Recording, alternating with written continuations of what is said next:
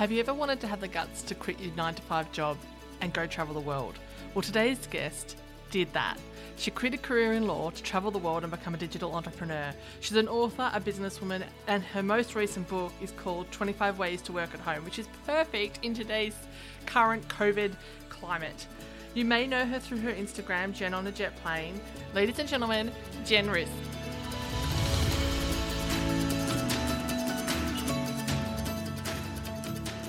Welcome to One Moment Please, the podcast where our guests take a moment to tell their stories of how they've overcome adversity to achieve success, and you take a moment to tune in. So bring on the inspiration.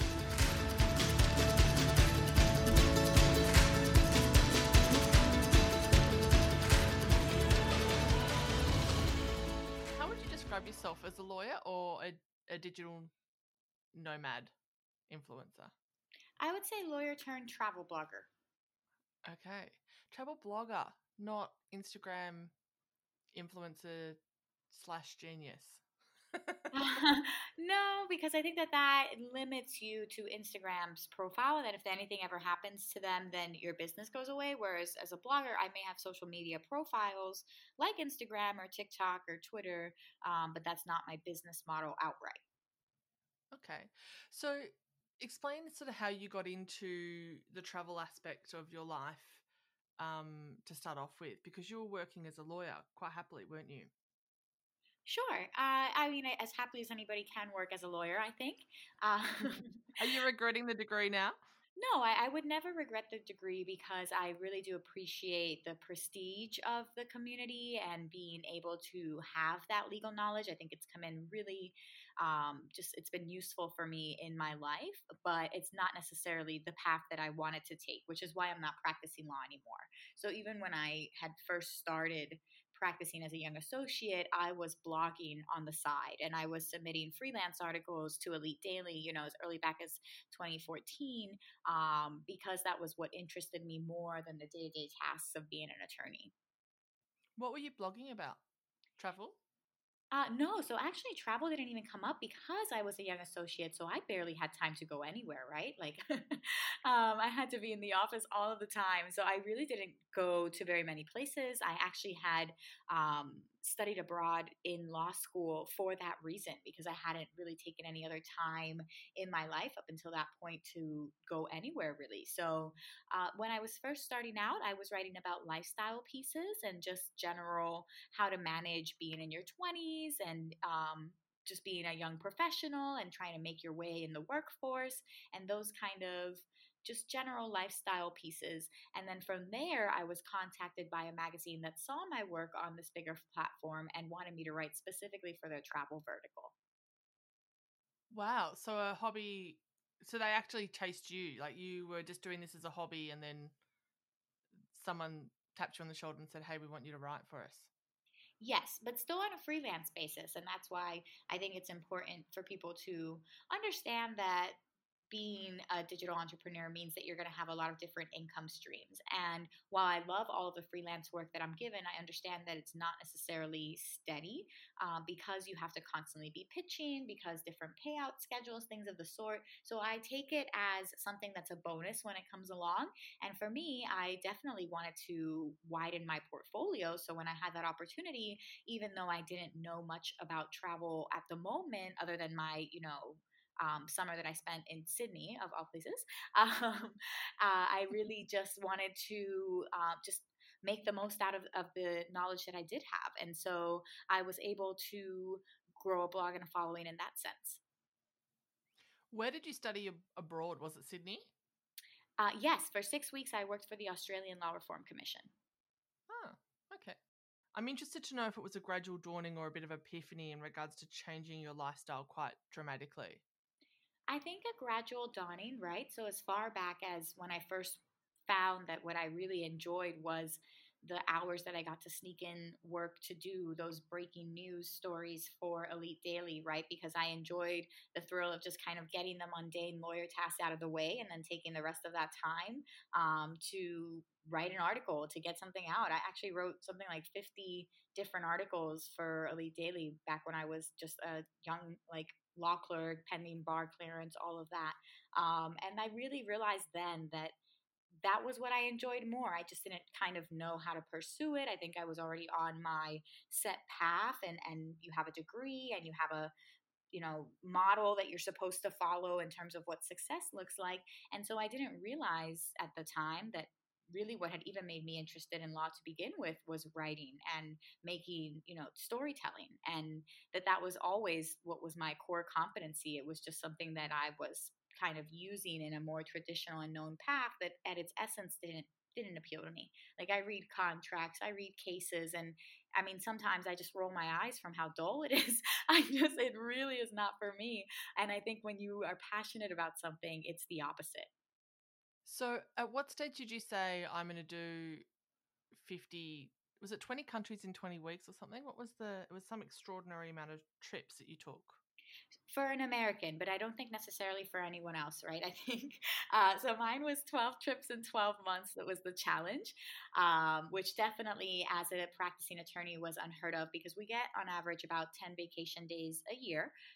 So, assuming that each trip is going to be at least 2 days, you're already double, twice past your allocated time. So it was definitely a challenge, and it was something I wasn't able to do until I moved into the nonprofit world, where they at least had bank holidays incorporated, into the year. So in addition to the 10 days off, I also had 4th of July and, MLK Day and all of these other national holidays that were bank holidays, but that lawyers never traditionally take off.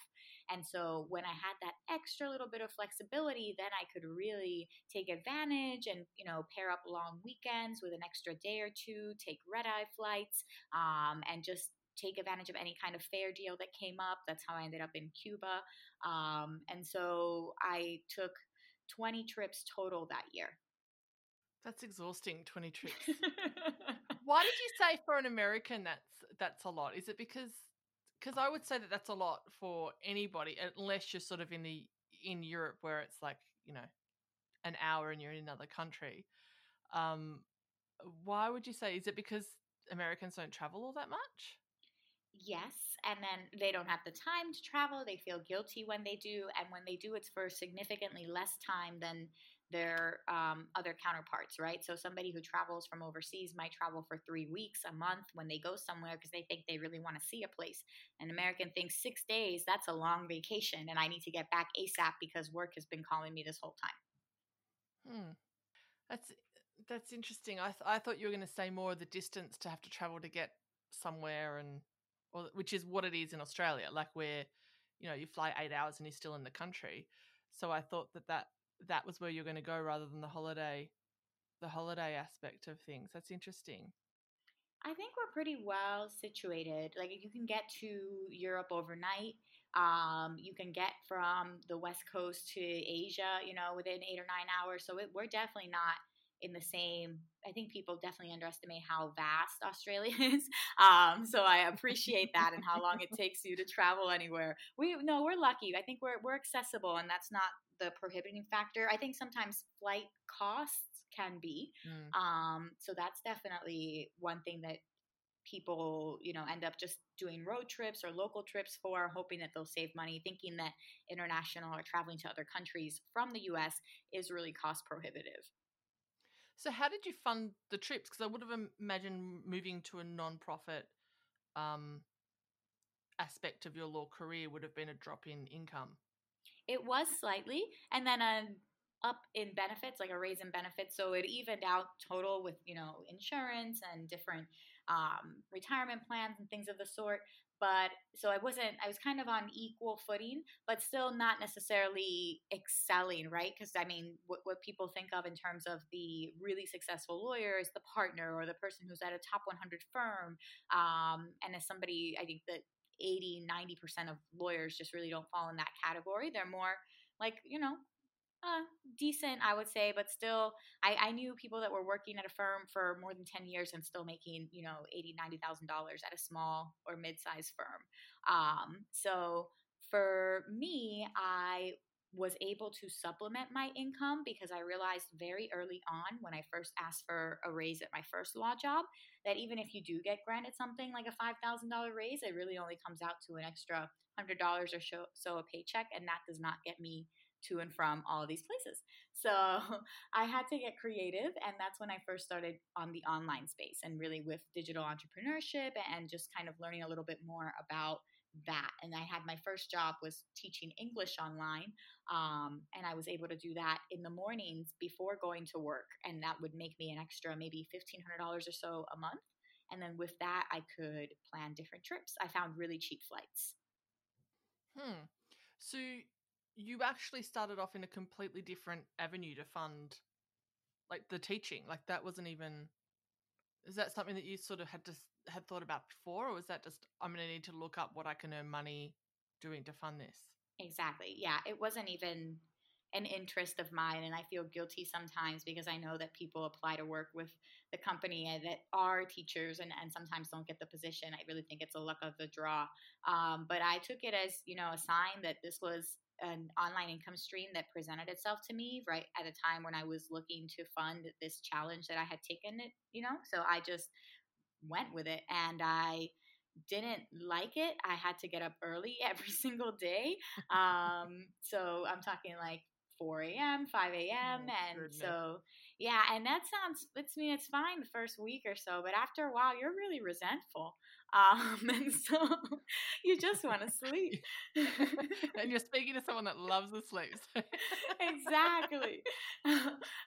So you understand, you feel my pain. And so Yeah, I'm not a morning person. Don't speak to me before I've had 2 cups of coffee. And then on top of that, you have to give your full energy in the morning, right? Because you have to wake up so energetic and ready to, like, enthuse a child about learning a foreign language that is the equivalent of speaking Chinese to them. And so it's really a tough one. And that was a sacrifice that I made because I knew that it was going to pay off and that I was going to not regret it if I was in one of these fabulous locations and really having this year that I had set out to have. What age group were you teaching? So I would say between 5 to 13 years old. Did your experience as a teacher and laying out lesson plans and all that kind of bizzo, I'm not a teacher, would you, it's very technical, bizzo, um, did that help you in terms of how you would structure your digital entrepreneurship content in regards to engaging? Because kids' attention span's quite short, Yeah, and so now so adults are as well. absolutely right. We're used to 15-second increments at best before people lose our attention. So I think, and then that's something I've been doing now with TikTok as I've moved on to a new platform and learning how to keep people's attentions for the span of a minute. You really have to do a lot of short video clips. So yeah, surprisingly, it has been very helpful. And that's something that as I've started to do more educational content, like I did a webinar on kind of how I was able to grow my TikTok so fast, and I'm going to be planning some upcoming webinars and courses on self-publishing. And so I think that it makes me more just kind of like it just definitely helps to be familiar with the educational field. I mean, I think like most people that excel at something can't necessarily teach it. And I mean, at the same time, I don't want to put myself down, right? Like those who can't do teach, I get so weary of saying that phrase. But I feel like I could teach it very well. And so maybe that makes me a little bit more accessible than some of the other maybe bigger counterparts in the space, right? Because when you're in social media, you're always comparing yourself to the next big bad. And so that's something that for me, I've had to tell myself as an entrepreneur that I've had people really respond well to learning from me. And that I think I've at this point, I had 2 years of experience with teaching every single day. So, 3,000 plus classes. So something had to have stuck. If I can make somebody who doesn't even speak the language stick around for 25 minutes. And I think that that's definitely the value of understanding that even if it's not a job that's your end goal, it can still have something to offer you and something that you can learn from it that can come and surprise you along the way. Like I really believe everything is put in your path for a reason. And for me, this has been a lot of different skill sets that as a digital entrepreneur would have been hard to learn on my own. With the digital entrepreneur side of things, did you learn it as you sort of went in terms of self-discovery, or did you actually actively initially seek out courses which people can do with you now? Mix of things. So I think actually a big turning point for me was attending my first travel conference.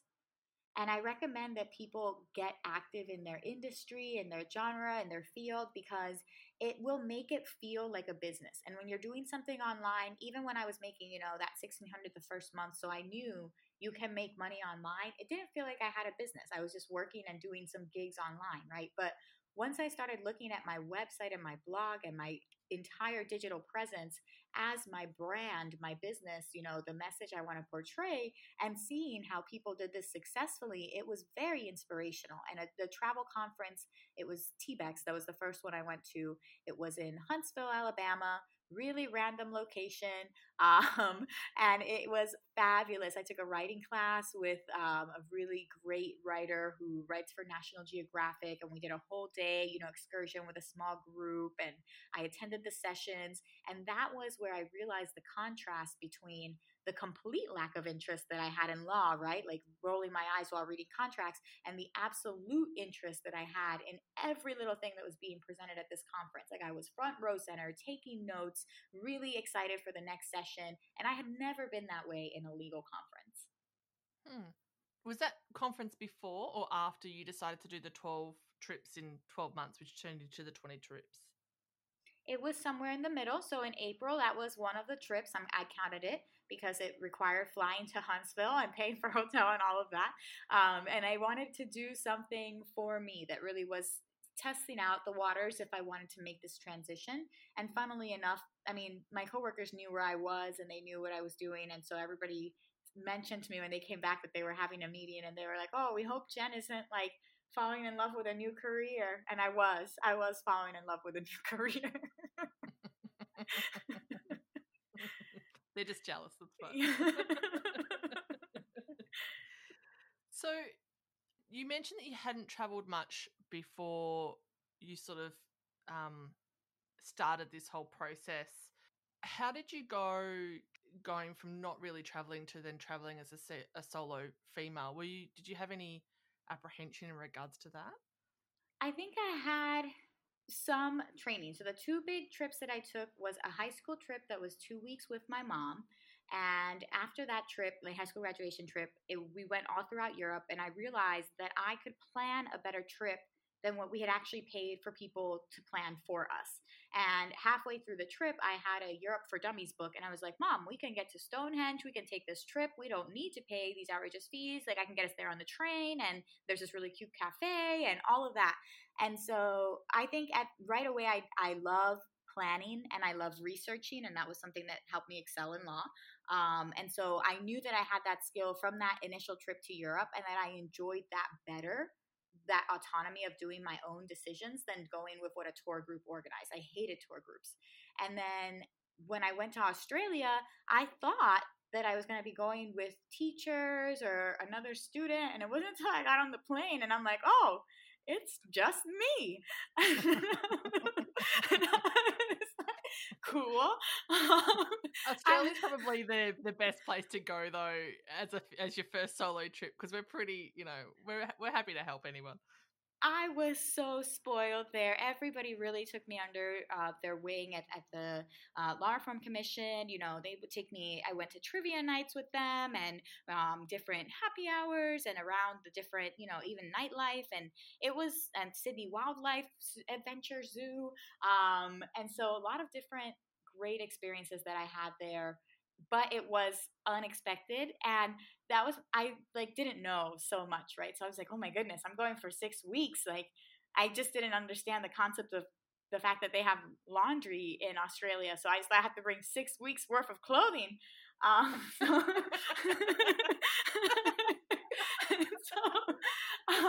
So I came with 4 giant suitcases that I then How old were you? I was maybe, I would say 21, 22.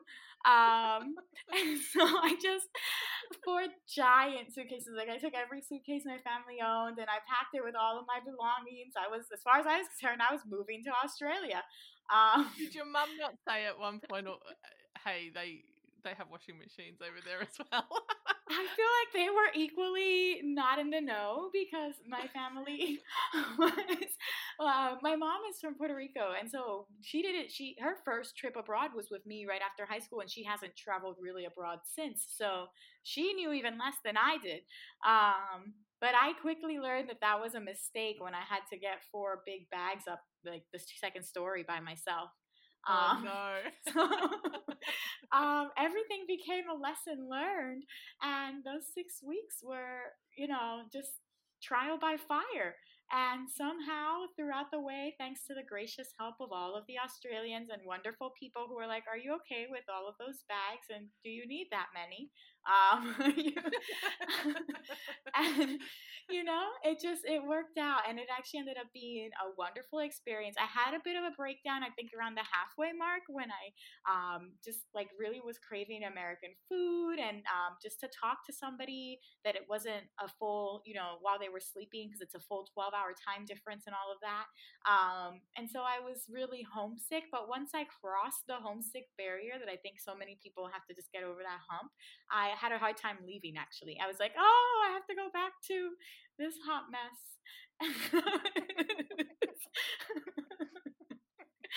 Have you been back? I've seen on your Instagram you've done a lot of Asia and New Zealand. Have you been back to Australia since?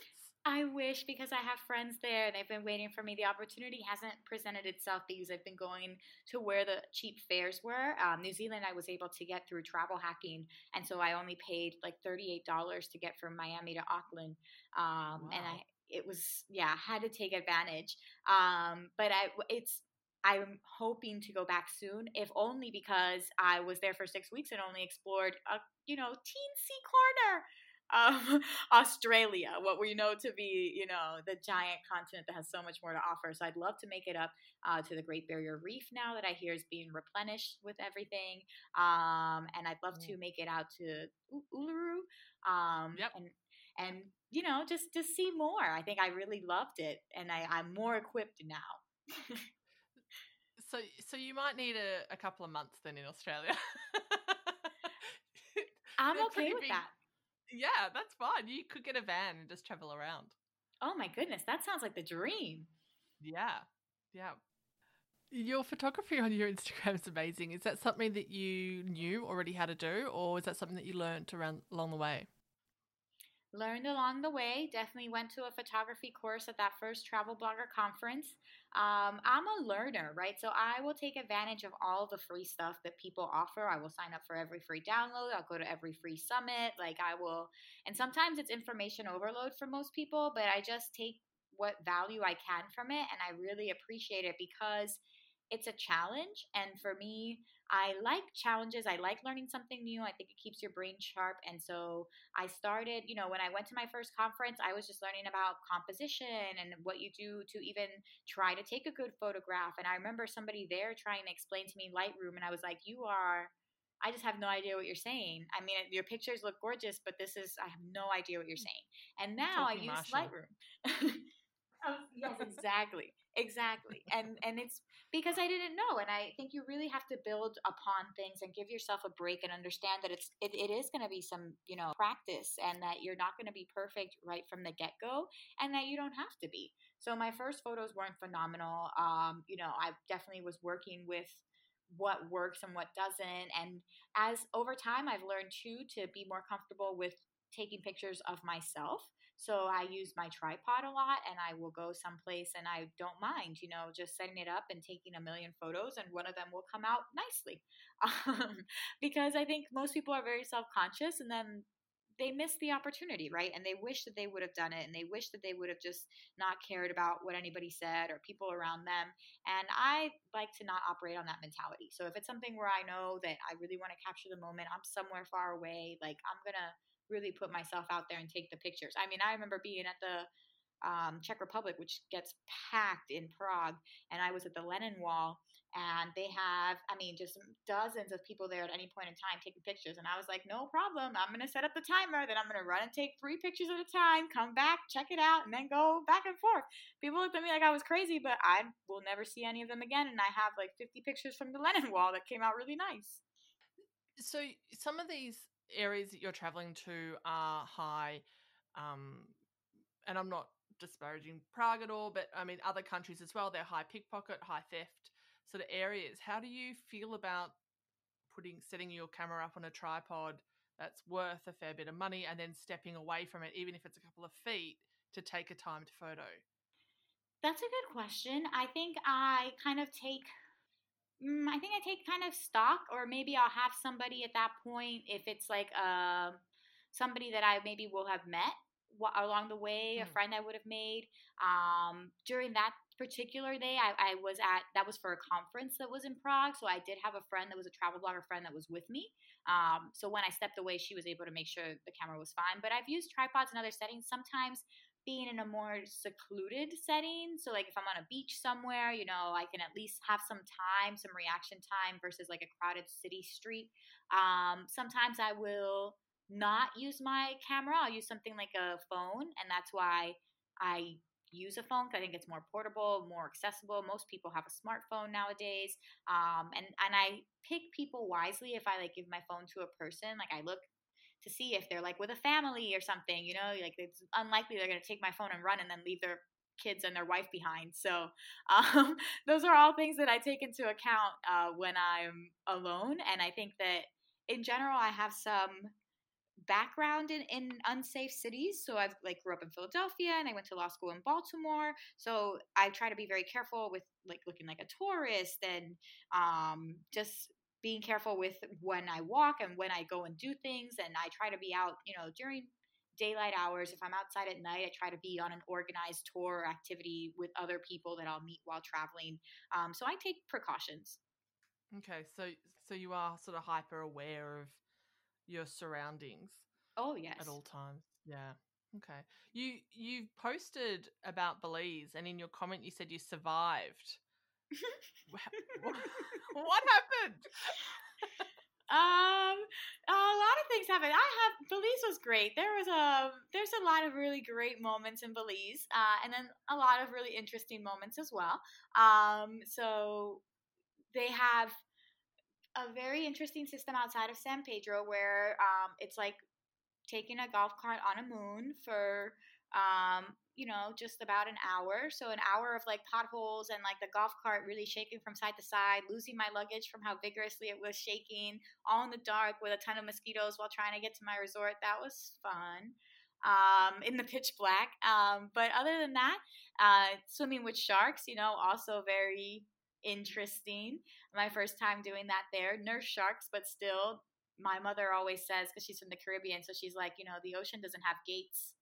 And if you're putting out chum, or if you have a group of fish, guess what's going to come to eat that group of fish?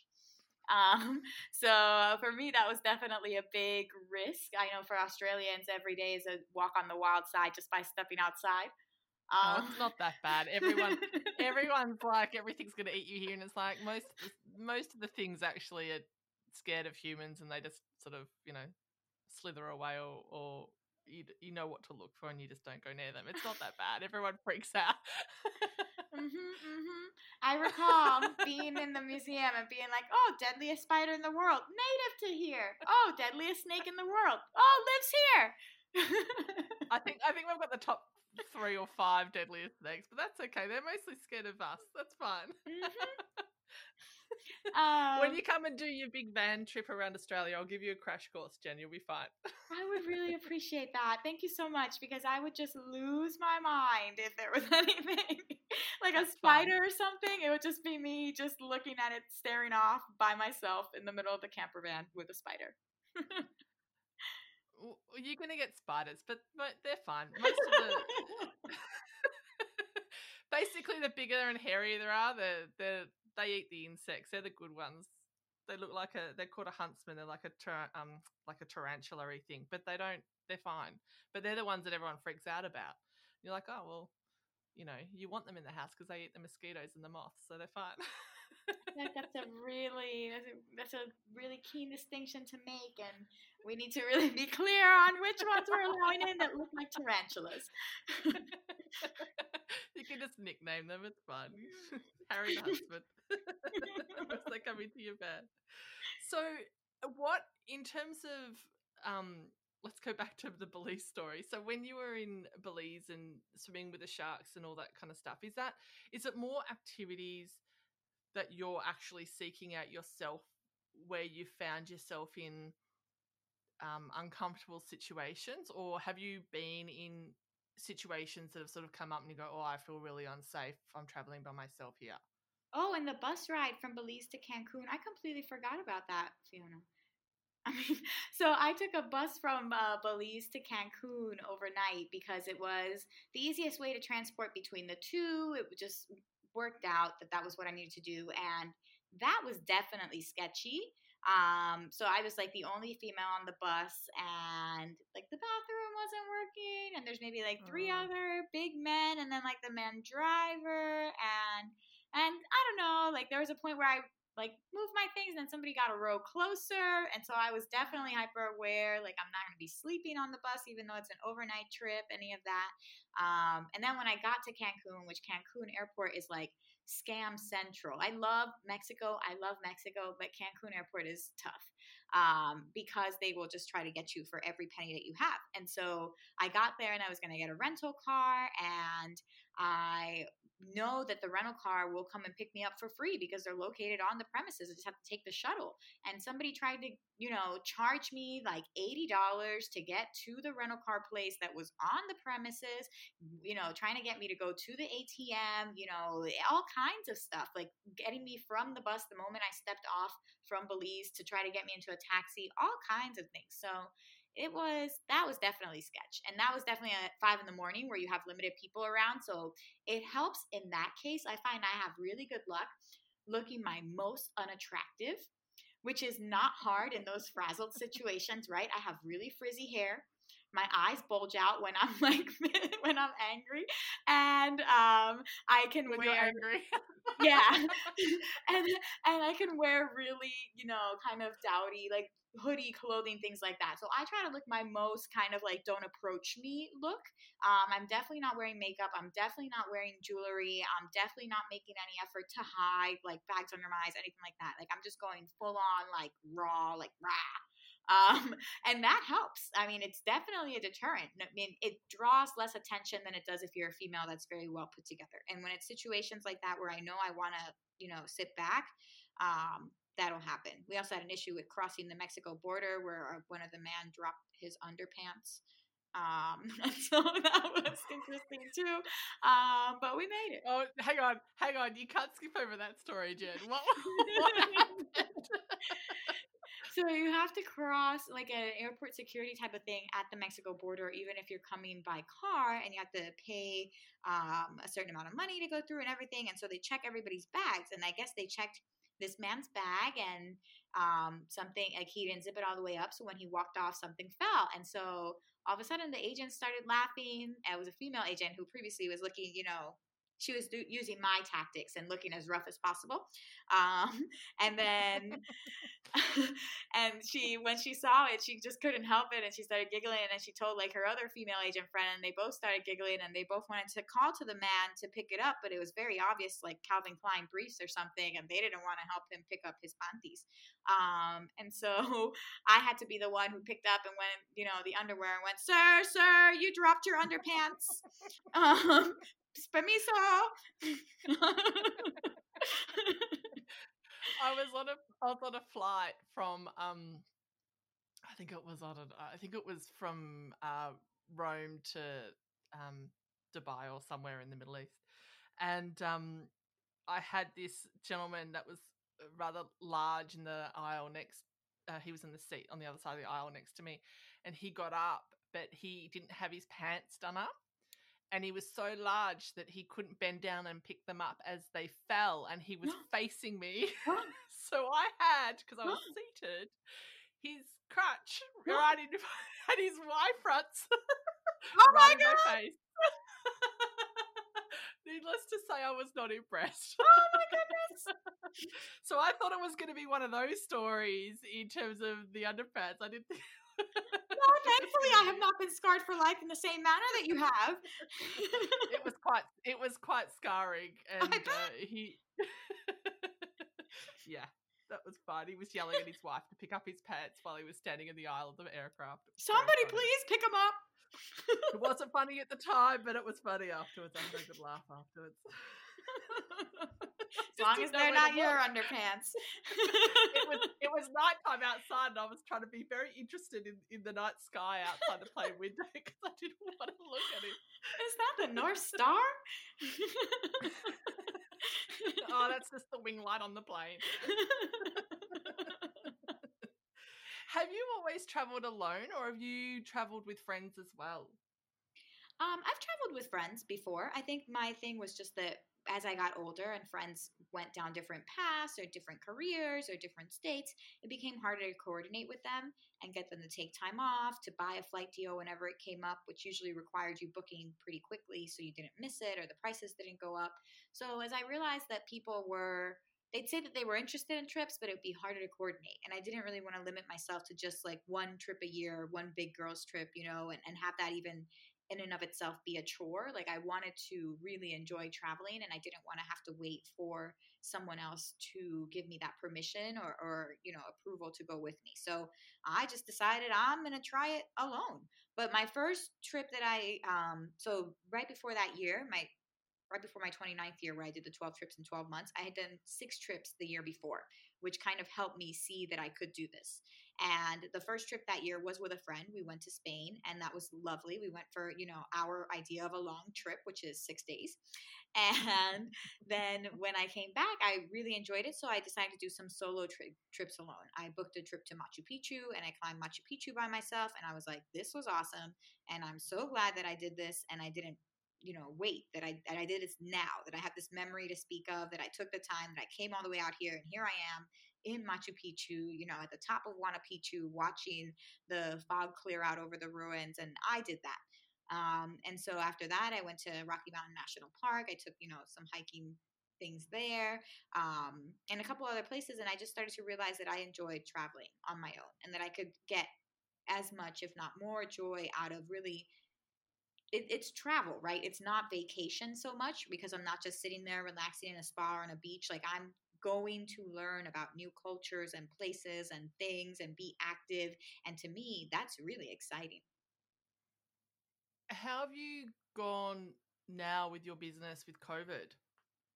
So I have been pivoting. It's definitely been interesting. Also because I'm in Puerto Rico now. So if I had been, which has been interesting. So I feel slightly more insulated from everything that's happening right now in the US, but also just also isolated at the same time, because I have friends who are in the travel space that are able to work with destinations and tourism boards now at the last minute to help kind of promote some of their local activities or things of the sort.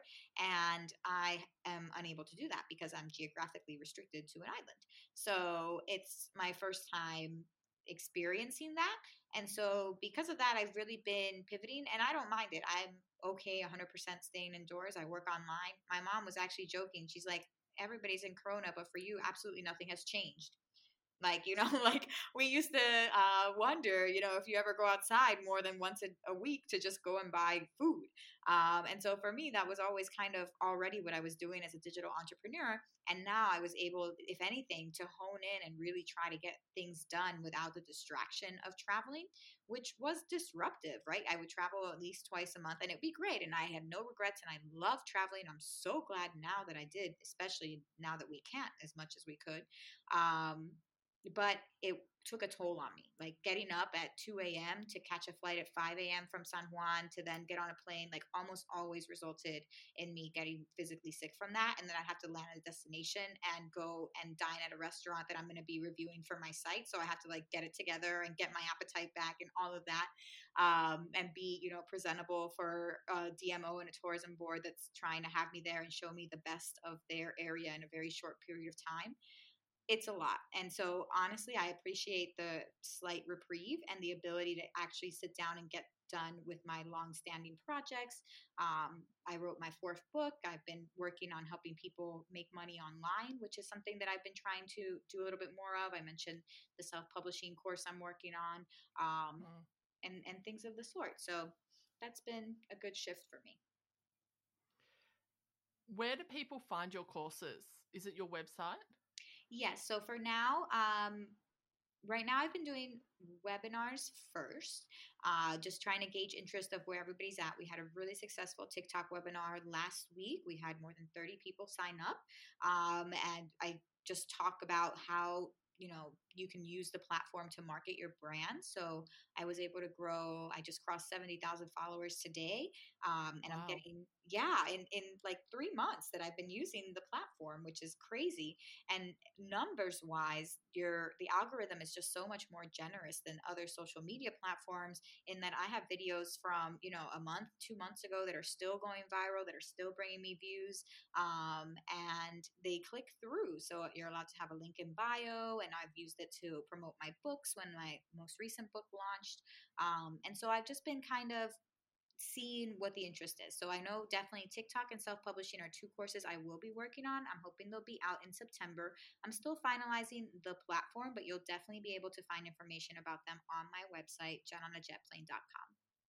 What have you learnt about yourself through the travel? Because I find that when I traveled by myself in my early 20s, I found that I was a lot more discovered that I was a lot more self-reliant on myself and I had built that confidence. What have you learnt in regards to your travel aspect of things? I learned to pack light. And you think that that's a lesson you'd learn the first time, but then just like 2 years ago, I made the same dumb mistake coming to that conference in Europe, thinking, oh, I'm going to so many different climates. I have to bring enough like athletic clothes and enough, outfits for leisure. And then next thing you know, I'm hauling around a 75-pound bag in the middle of Cinque Terre that has cobblestone streets, no taxis, and the hotel's like 2 miles away. we So went to we went to Italy last year, and I said to my husband, because I'd have previously travelled when I was single a lot in Italy, and he was like, "Oh, suitcases, so we can wheel them." And I was like, "Everything's cobblestones. We need a backpack." yes, Yeah. yes, these are the things you don't know until you know, and then you really learn it the hard way. No place has elevators either, so good luck getting it up a couple flights of stairs. So that was fun. I came back, that poor suitcase had no wheels left. It was completely dead. But so Well, I, yeah, because I just destroyed by all the cobblestones. it was really, it was really bad. It was new before I left, but it lived a good life, I guess. It went to Italy. Some suitcases just sit in a closet. And and I've learned that I am able to learn things. So I don't get intimidated by public transportation. I don't get intimidated by anything public because it's just that. It's meant to be publicly accessible. And I think a lot of people get intimidated by having to find their way around a new city, having to deal with things like that. And I'm just like, listen, even if the subway map is in German or in Dutch, like it's gonna tell you that name of that Dutch stop. You compare it to what it says on the paper, and if it's the same thing, that's where you get off. It's the same way. Subway maps work the same way no matter where you are in the world, right? And so realizing that there is that kind of like universality, and if you're able to get around one city, you can figure your way around most of them. And then also that I enjoy planning. Like I really get a kick out of being on top of things. And I think I knew somebody that went to Greece, and she went during the reduced hours during the winter that the Parthenon closes early, and she made it all the way to Athens and only had like one day there and didn't get to see the Parthenon. And to me, that was something that was just like, I will never forget that, because I was just like, that will never be me. I will never make it all the way to Athens and not get to see something like the Parthenon. So I really plan very thoroughly about the main things I want to see when I go somewhere. I get advance tickets, Anne Frank House. I was in and out in less than an hour, and other people were still just barely getting through their first turn in the line at that point. And I love that. Like, I really love doing the fast pass and having your advance tickets and having planned it out and having just being a researcher. So I get a kick out of it, and it really suits me in my solo travel. With you planning so much, do you find though that you don't allow for the unexpected to come up and sort of have that element of the trip? Because you meet when you're traveling, sort of you meet people and they recommend things and you go, oh, well, I'll go check that out, or I plan to go do this. They go, oh, that was really rubbish. Don't bother about that. Go here instead. Do you find that with you micro planning everything in your trip, you find that you don't allow for those experiences? I only plan the big things I know I want to see. So how I plan is I'll do a puzzle kind of thing. And I'll be like, okay, if I'm going to Florence, I know I want to see the Statue of David. I know I want to go to the Duomo. I know I want to try what people say is the best gelato in the city. And I'll put all of this down, and then I'll try to have maybe one or two of my things that I know I want to hit a day that I already have scheduled. And then in between, I'll have that unexpected time, that meandering time, if I want to take a nap, if I meet someone along the way, and I can kind of adapt there. So I've had a lot of things that pop up. Like in Florence, I had no idea. I scheduled myself to go to an opera, and I had no idea when I went to the opera there that it was going to be, well, first that I was going to be the first one there because American time is not the same thing as Florence time. So I was early for American time, which meant I was like 2 hours before the opera started. So because of that, I ended up making friends with the people who run the opera because they're like, what's this random American girl doing here? Because also people my age don't really listen to opera, I guess. And so they were like, what is she doing here? And is she lost? And then I was like, no, I'm here. I really want to hear opera. I'm so excited. Tell me more about this, venue. And before you know it, we ended up becoming friends. They actually ended up stopping the opera halfway through in the intermission to dedicate a song to me. Yeah, so a lot of really sweet things I think do come up, and I welcome that. I think that's what I call the magic of solo travel, because you are alone and because you don't have a buffer. You are 100% receptive to your new surroundings and what the people around you have to offer you.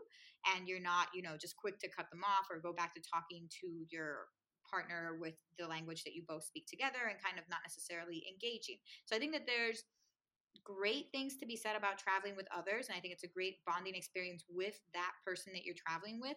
But when you're traveling alone, it's almost like an experience with you and the place. I watched a TED Talk of yours, which was fabulous, by the way. And you were talking about in your 20s how you were seeing everybody getting married and having kids and sort of living that expected societal path that people sort of end up taking, and how it wasn't sort of working out with you. What was there a point where you sort of said, like, enough? Because in that talk, it seemed like there was a bit of a line that you drew in the sand and said, I've had enough of sort of going down this path. Yeah, absolutely. So that year before my 29th birthday, I was going through Tinder, and I had been dating a guy who was in med school. I wrote an article in the Huffington Post about him, why I quit dating to travel the world full time. And he later contacted me, and I was like, oh, I didn't even respond. I just put the link, and he said something like, oh, I'll read that link when I have time. And I'm like, I literally quoted you in the first line. This was my moment of revenge, and you didn't even click to read it. You self-absorbed fool. You didn't say fool. It's okay. I understand what you really said. Trying to keep it PG for the podcast. It's the internet, and we can say what we want. But that was in and of itself was so frustrating. And that's what I've learned. Like, you have to give closure to yourself. You have to do things for yourself, because you will have these idiots who just don't even get it when you've literally written an article about them in a huge publication that's been shared and translated in multiple different languages, but you can't even be bothered to click it. So that guy, he was a winner. And he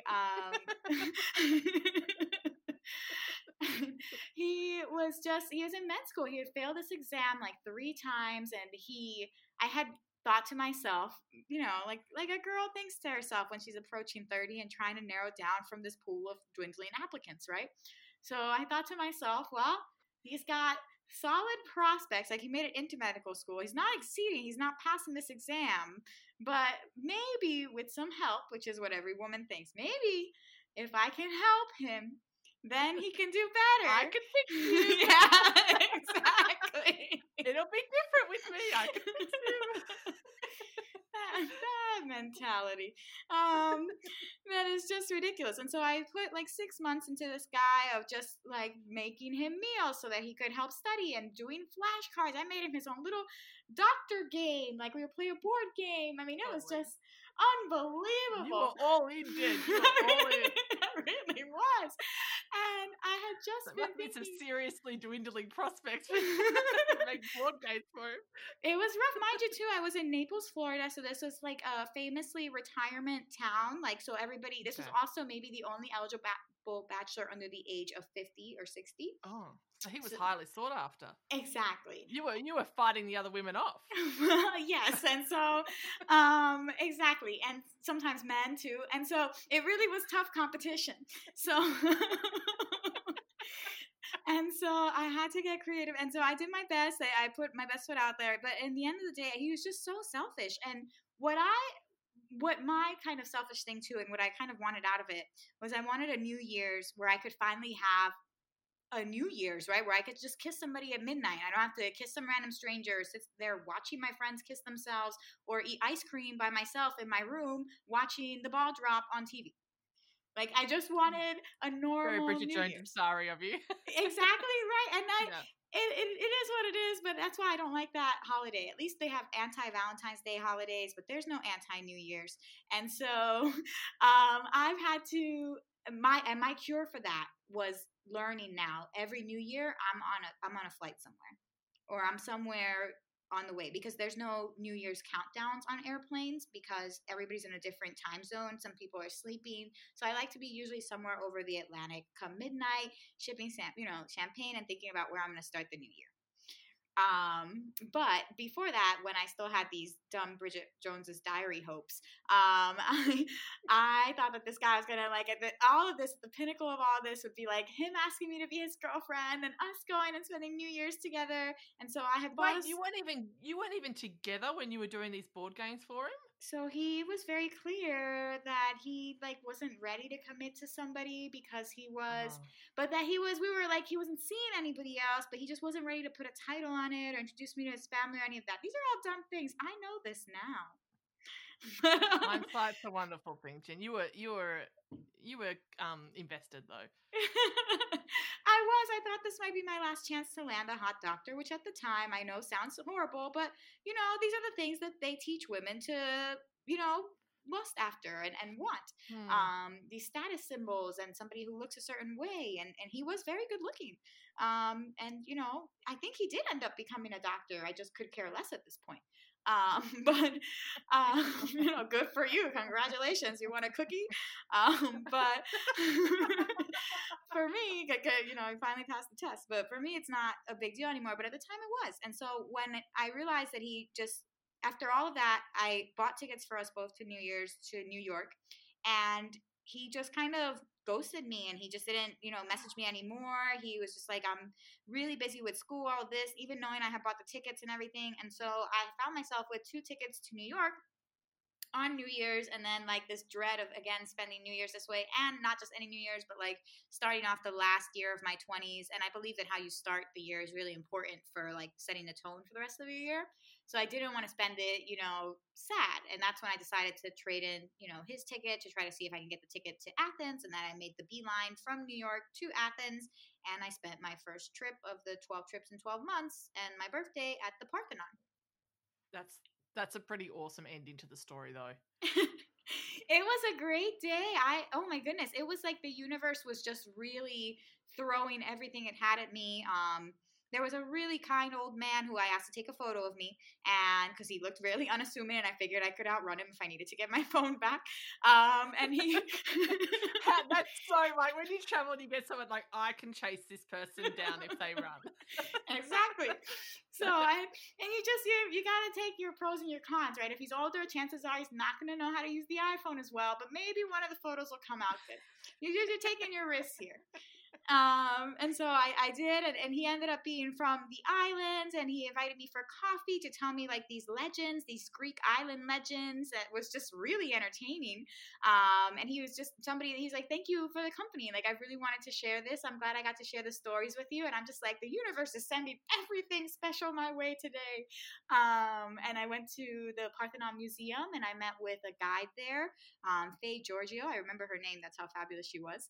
And she is just this tiny dynamo, a PhD. Like, she knows everything there is to know about Athens history, and everybody at the Parthenon Museum knew her. So even though I was running late because of my coffee date, unexpected, things unexpected happen with the guy, and I was running late for her, like, we actually got to stay a little bit later at the museum because she knew the guide, so they would like let her pass the ropes and let her stay a little bit longer. And then afterwards, she took me down to the train stations and showed me areas that are like live excavation sites right now in the train station tunnels. And then took me to her favorite. Yeah, like so many cool things. I was like, this is the best tour ever. This is way better than like follow the flag in the museum, with a group of 30 people. I'm so glad that I splurged to get this private tour with her. And it was worth every penny. And that was and it was maybe like $80 for that tour for the 2 or 3 hours. And it was just so worth it because of her knowledge and her connections and her passion for history. If you go through that museum, otherwise you're just going to be like, oh, old vase, oh, old thing, like no big deal. But when you go through with somebody who knows what they're talking about, it's like, wow, I can't believe we're this close to this. I think it definitely puts a different perspective on what you're seeing when you have that level of expertise. Yeah. And I'm a nerd.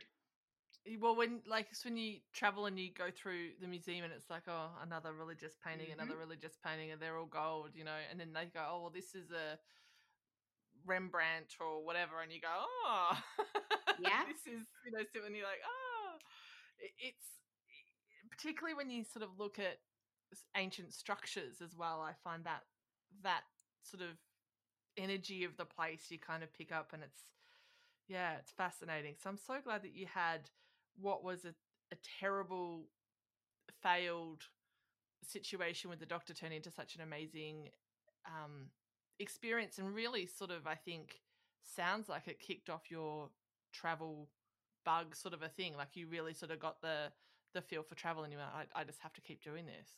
Yeah, because I realized that I was happy traveling, and that when I was traveling, I was in the moment, right? I wasn't so worried about anything that happened in the past. I wasn't anxious about getting married or having children in the very near future, or manufacturing that outcome. I just was enjoying what was coming to me. I was taking in a new location and having fun experiences, and really going to sleep being like, wow, that was a great day. Like, that was something so cool that I'll always remember.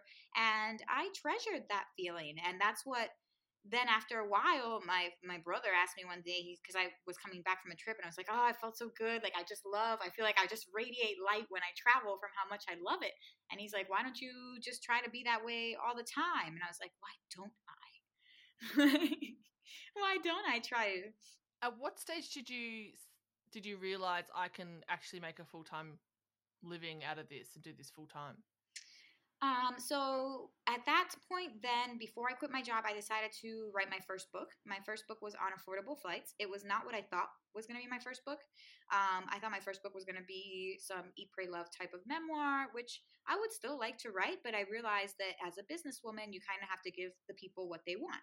And the people kept asking me how I was finding all these cheap flights. So I just decided to put all of my knowledge together into a book and market it, and learn what I could about book marketing. Like, I listened to every book marketing podcast, Kindlepreneur, like the Sell More Book Show, and they were so helpful to me. And I would just spend, hours on end just learning what I could about self-publishing. And I thought, all right, I got this. I have an audience. I have people that want to know. I'll do the launch team. I'll, write it. I'll edit it, get the cover.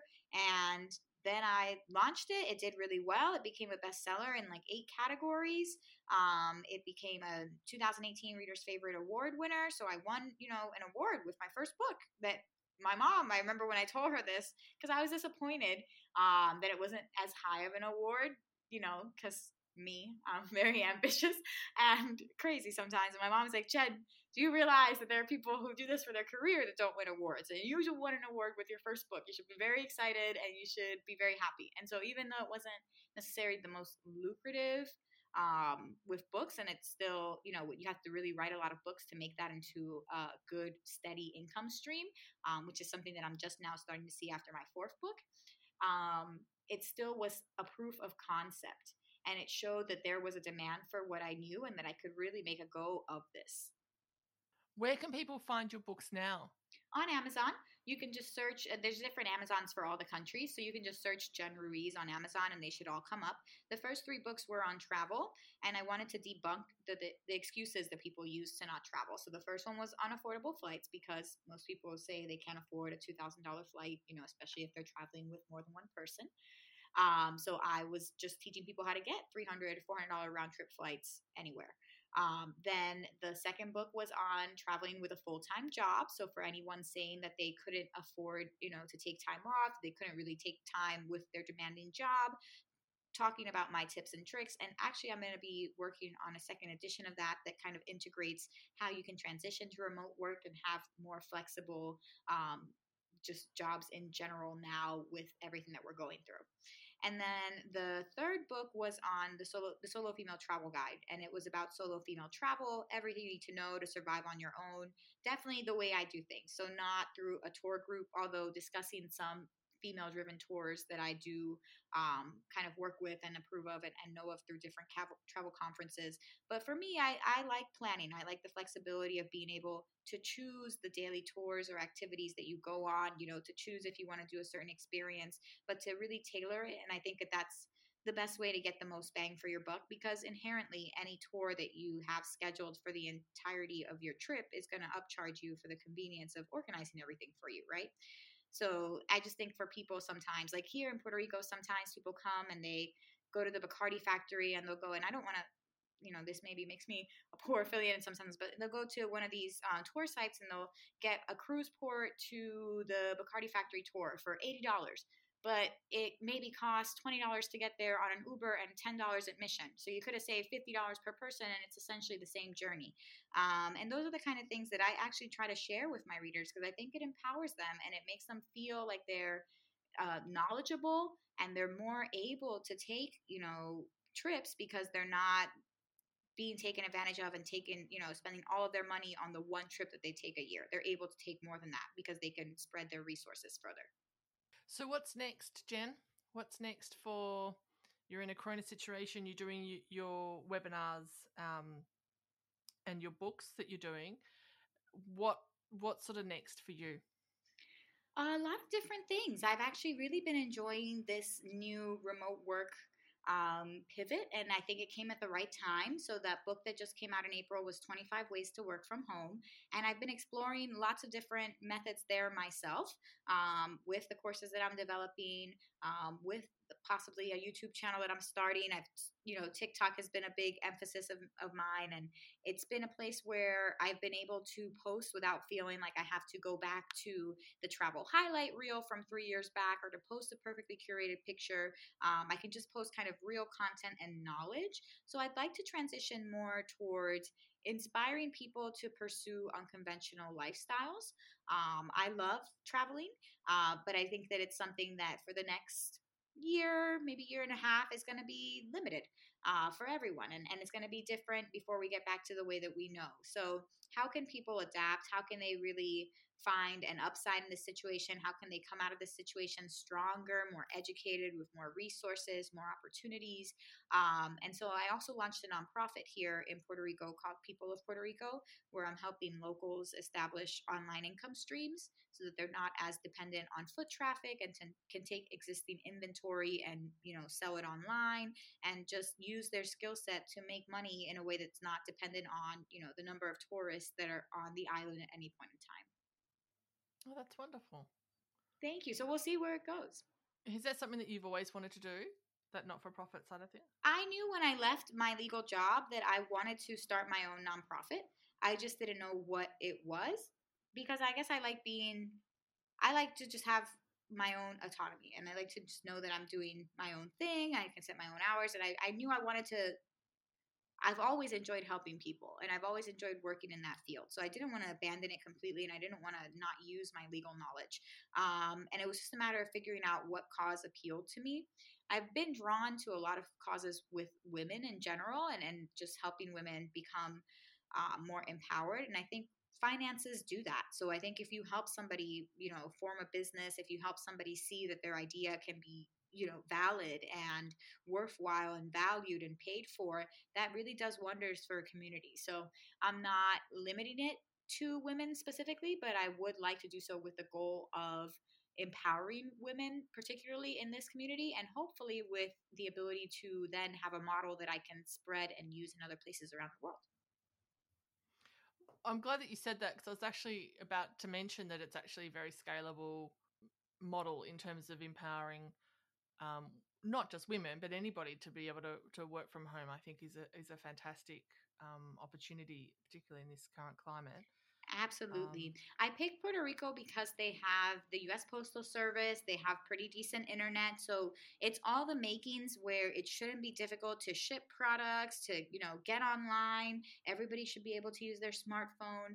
And then hopefully if I can get a good enough model, then we can use that same kind of accessibility where everybody has a smartphone nowadays all over the world to use these kind of apps to form businesses, Airbnb experiences, Etsy, different e-commerce shops that people can use and form from their mobile devices, from their laptops, and run their own businesses or supplement and augment their existing businesses that would otherwise just be sitting there affected with unable to move inventory. And I think people have to get creative. There's a tour guide here in the southwest part of the island where she normally does tours. And so she decided to go virtual, and she did a coffee box, and she put together like a sampling coffee box of different coffees from the farm and a brand new tour where she goes through the farm and introduces everybody to the coffee, and people sample it from their homes while they walk through with her. So that was a really creative, quick thinking pivot. And she charged $80 per box, and she had a lot of interest. So she was able to stay afloat during the time where she had no tours coming in. And I think that that's something that smart business models really have to start learning what to do, because we just don't know when things are going to return, to normal 100%. I have two questions to finish our chat today. Jen, your favourite travel destination and also the most dangerous country that you've travelled to? My favorite one is hard, but I would say that since you've seen that I'm very much a planner, I really enjoyed being in the south of France because it was one of the few places where I could just let go. I could relax. I don't think I even knew what relaxation was until I found myself floating in the middle of the Lac de Saint Croix in like a Tuesday afternoon. And being like, that sounds delightful. It was transcendent almost. I feel like my body was tingling, and I was like, why have I never tried this relaxing thing before? This is what all the fuss is about. This is fabulous. I will never forget this feeling.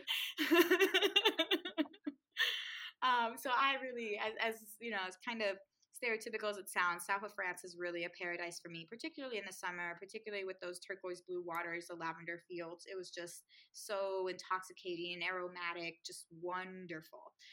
So that's my favorite trip. And it was a trip that I paid good money to go to. I didn't care if I had a flight deal or not. I knew that for that year, frolicking in lavender fields in France that July was going to be a big bucket list item for me. So that was a big, fabulous. Yeah, and no regrets.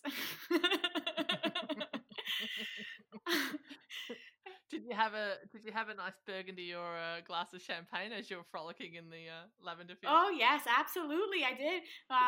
While singing Beauty and the Beast tunes. I mean, it was just really my best life. For every cliche you could possibly think of, you managed to wrap into that bucket list moment. It was wonderful. Bonjour. Oh, good on you. Good on you. And that you gotta get them out of the way before you can do the off the beaten path experiences. You have to. So I felt fulfilled. And then I'd say the most dangerous, unfortunately, was Buenos Aires for me, Argentina. I had a tough time there. And that, I think, was also partly my fault because I feel slightly more confident in Spanish-speaking countries because I speak the language. I'm maybe slightly less aware. But there were just right off the bat, like when I landed, I got in the taxi and we went to my hotel, and I knew I gave him a certain amount of money because that's how much money I had taken out from the ATM, and he insisted I had given him less money than I did and gave me back change for a smaller bill. And so that was like my first scam, and I was like, okay, well, no big deal, we'll keep going. But there was just so many other things that happened there, and that was a tough city. And I'm not one, but I just left with a little bit of a sour taste in my mouth. I had an Uber driver that on the way out that tried to that pulled the car over and tried to robarme un beso, which is like steal a kiss. So that was terrible. And I really just wanted to get out of there. So at that point, I got all of my like big city training in, and I had been in self-defense classes in law school. And so part of self-defense is not aggravating the aggressor, especially in this case, somebody who's like 250 pounds and is in control of the vehicle which I'm driving in a place that I don't know where I am, right? We're in the side of a highway. So best way to get out of this would be to placate him, try to see what we can do. So at that point, once he pulled over, I was like, okay, great, you got a kiss. Can we go now? I have to like go to the airplane. Like I'm going to miss my flight. And I got to the airport and I rinsed my mouth out with soap. I called friends at like 2 a.m, every single one of which picked up the phone. And I did my own kind of dealing with that on the way out, really being fortunate knowing that as violated as I felt, like it really was, it could have been much worse. And I was lucky to be, where I was. I felt like, worst case scenario, like you've kissed worse frogs than this. And so I really felt like you're lucky it didn't escalate though. Yeah, exactly. And that was why I really tried to keep it friendly instead of being like aggressive or fighting or slapping him or anything. I was just like, okay, great, you got what you want. Can we go now? Okay, I'm gonna be late. Like, Wow. It's annoying to have to do that, but that's what I figured was my best defense, because one good swing and I'm out, right? Like I'm not necessarily Mike Tyson. I'm not going to be able to withstand fighting a grown man. So what's my best way out of this? Outsmart the grown man. That I can do. That I can most definitely do. So how can I make him feel like he has got what he wanted? Like we're in a friendly spot, right? This is not a reason to be angry. So it was just kind of very quick thinking on my part, trying to see how I can get out of this with minimal damage. And I'm happy with the outcome. I feel like it could have been much worse. I was able to make it to the airport. I was able to get on my flight and get out of Argentina. But after that, I really haven't had much urge to go back. Yeah, don't blame me. But I also don't blame, I don't want to, sour the whole country for other people. I just think Buenos Aires is a tough city. It's a one to be very highly aware of. And there, in general, I did learn a tough lesson where, and they do this in a lot of countries where Uber isn't necessarily 100% sanctioned. So they ask you to sit in the front seat. So that it's not, suspicious when you get to the airport. In Fort Lauderdale, they have this, in America, where they would pick you up from the airport and they want you to be in the front seat so it looks like it's a friend picking you up and not Uber, which is why all these political regulations get me so upset when people try to ban Uber, because you really are endangering a large portion of the population, but whatever. So I learned that even if people insist that that's the case, I will still always get in the back seat, because even just with having that extra divider, that reaction time, distance is really important. So I'm like that now, and I will not get in the front seat even if somebody asks me to. Well, Jen, good luck with your webinars and the books and everything. It's been an absolute pleasure speaking with you. Likewise. When you're in Australia, hit me up. We'll go have a glass of wine and have a chat, and I'll tell you what to look out for. I would love that. Thank you so much.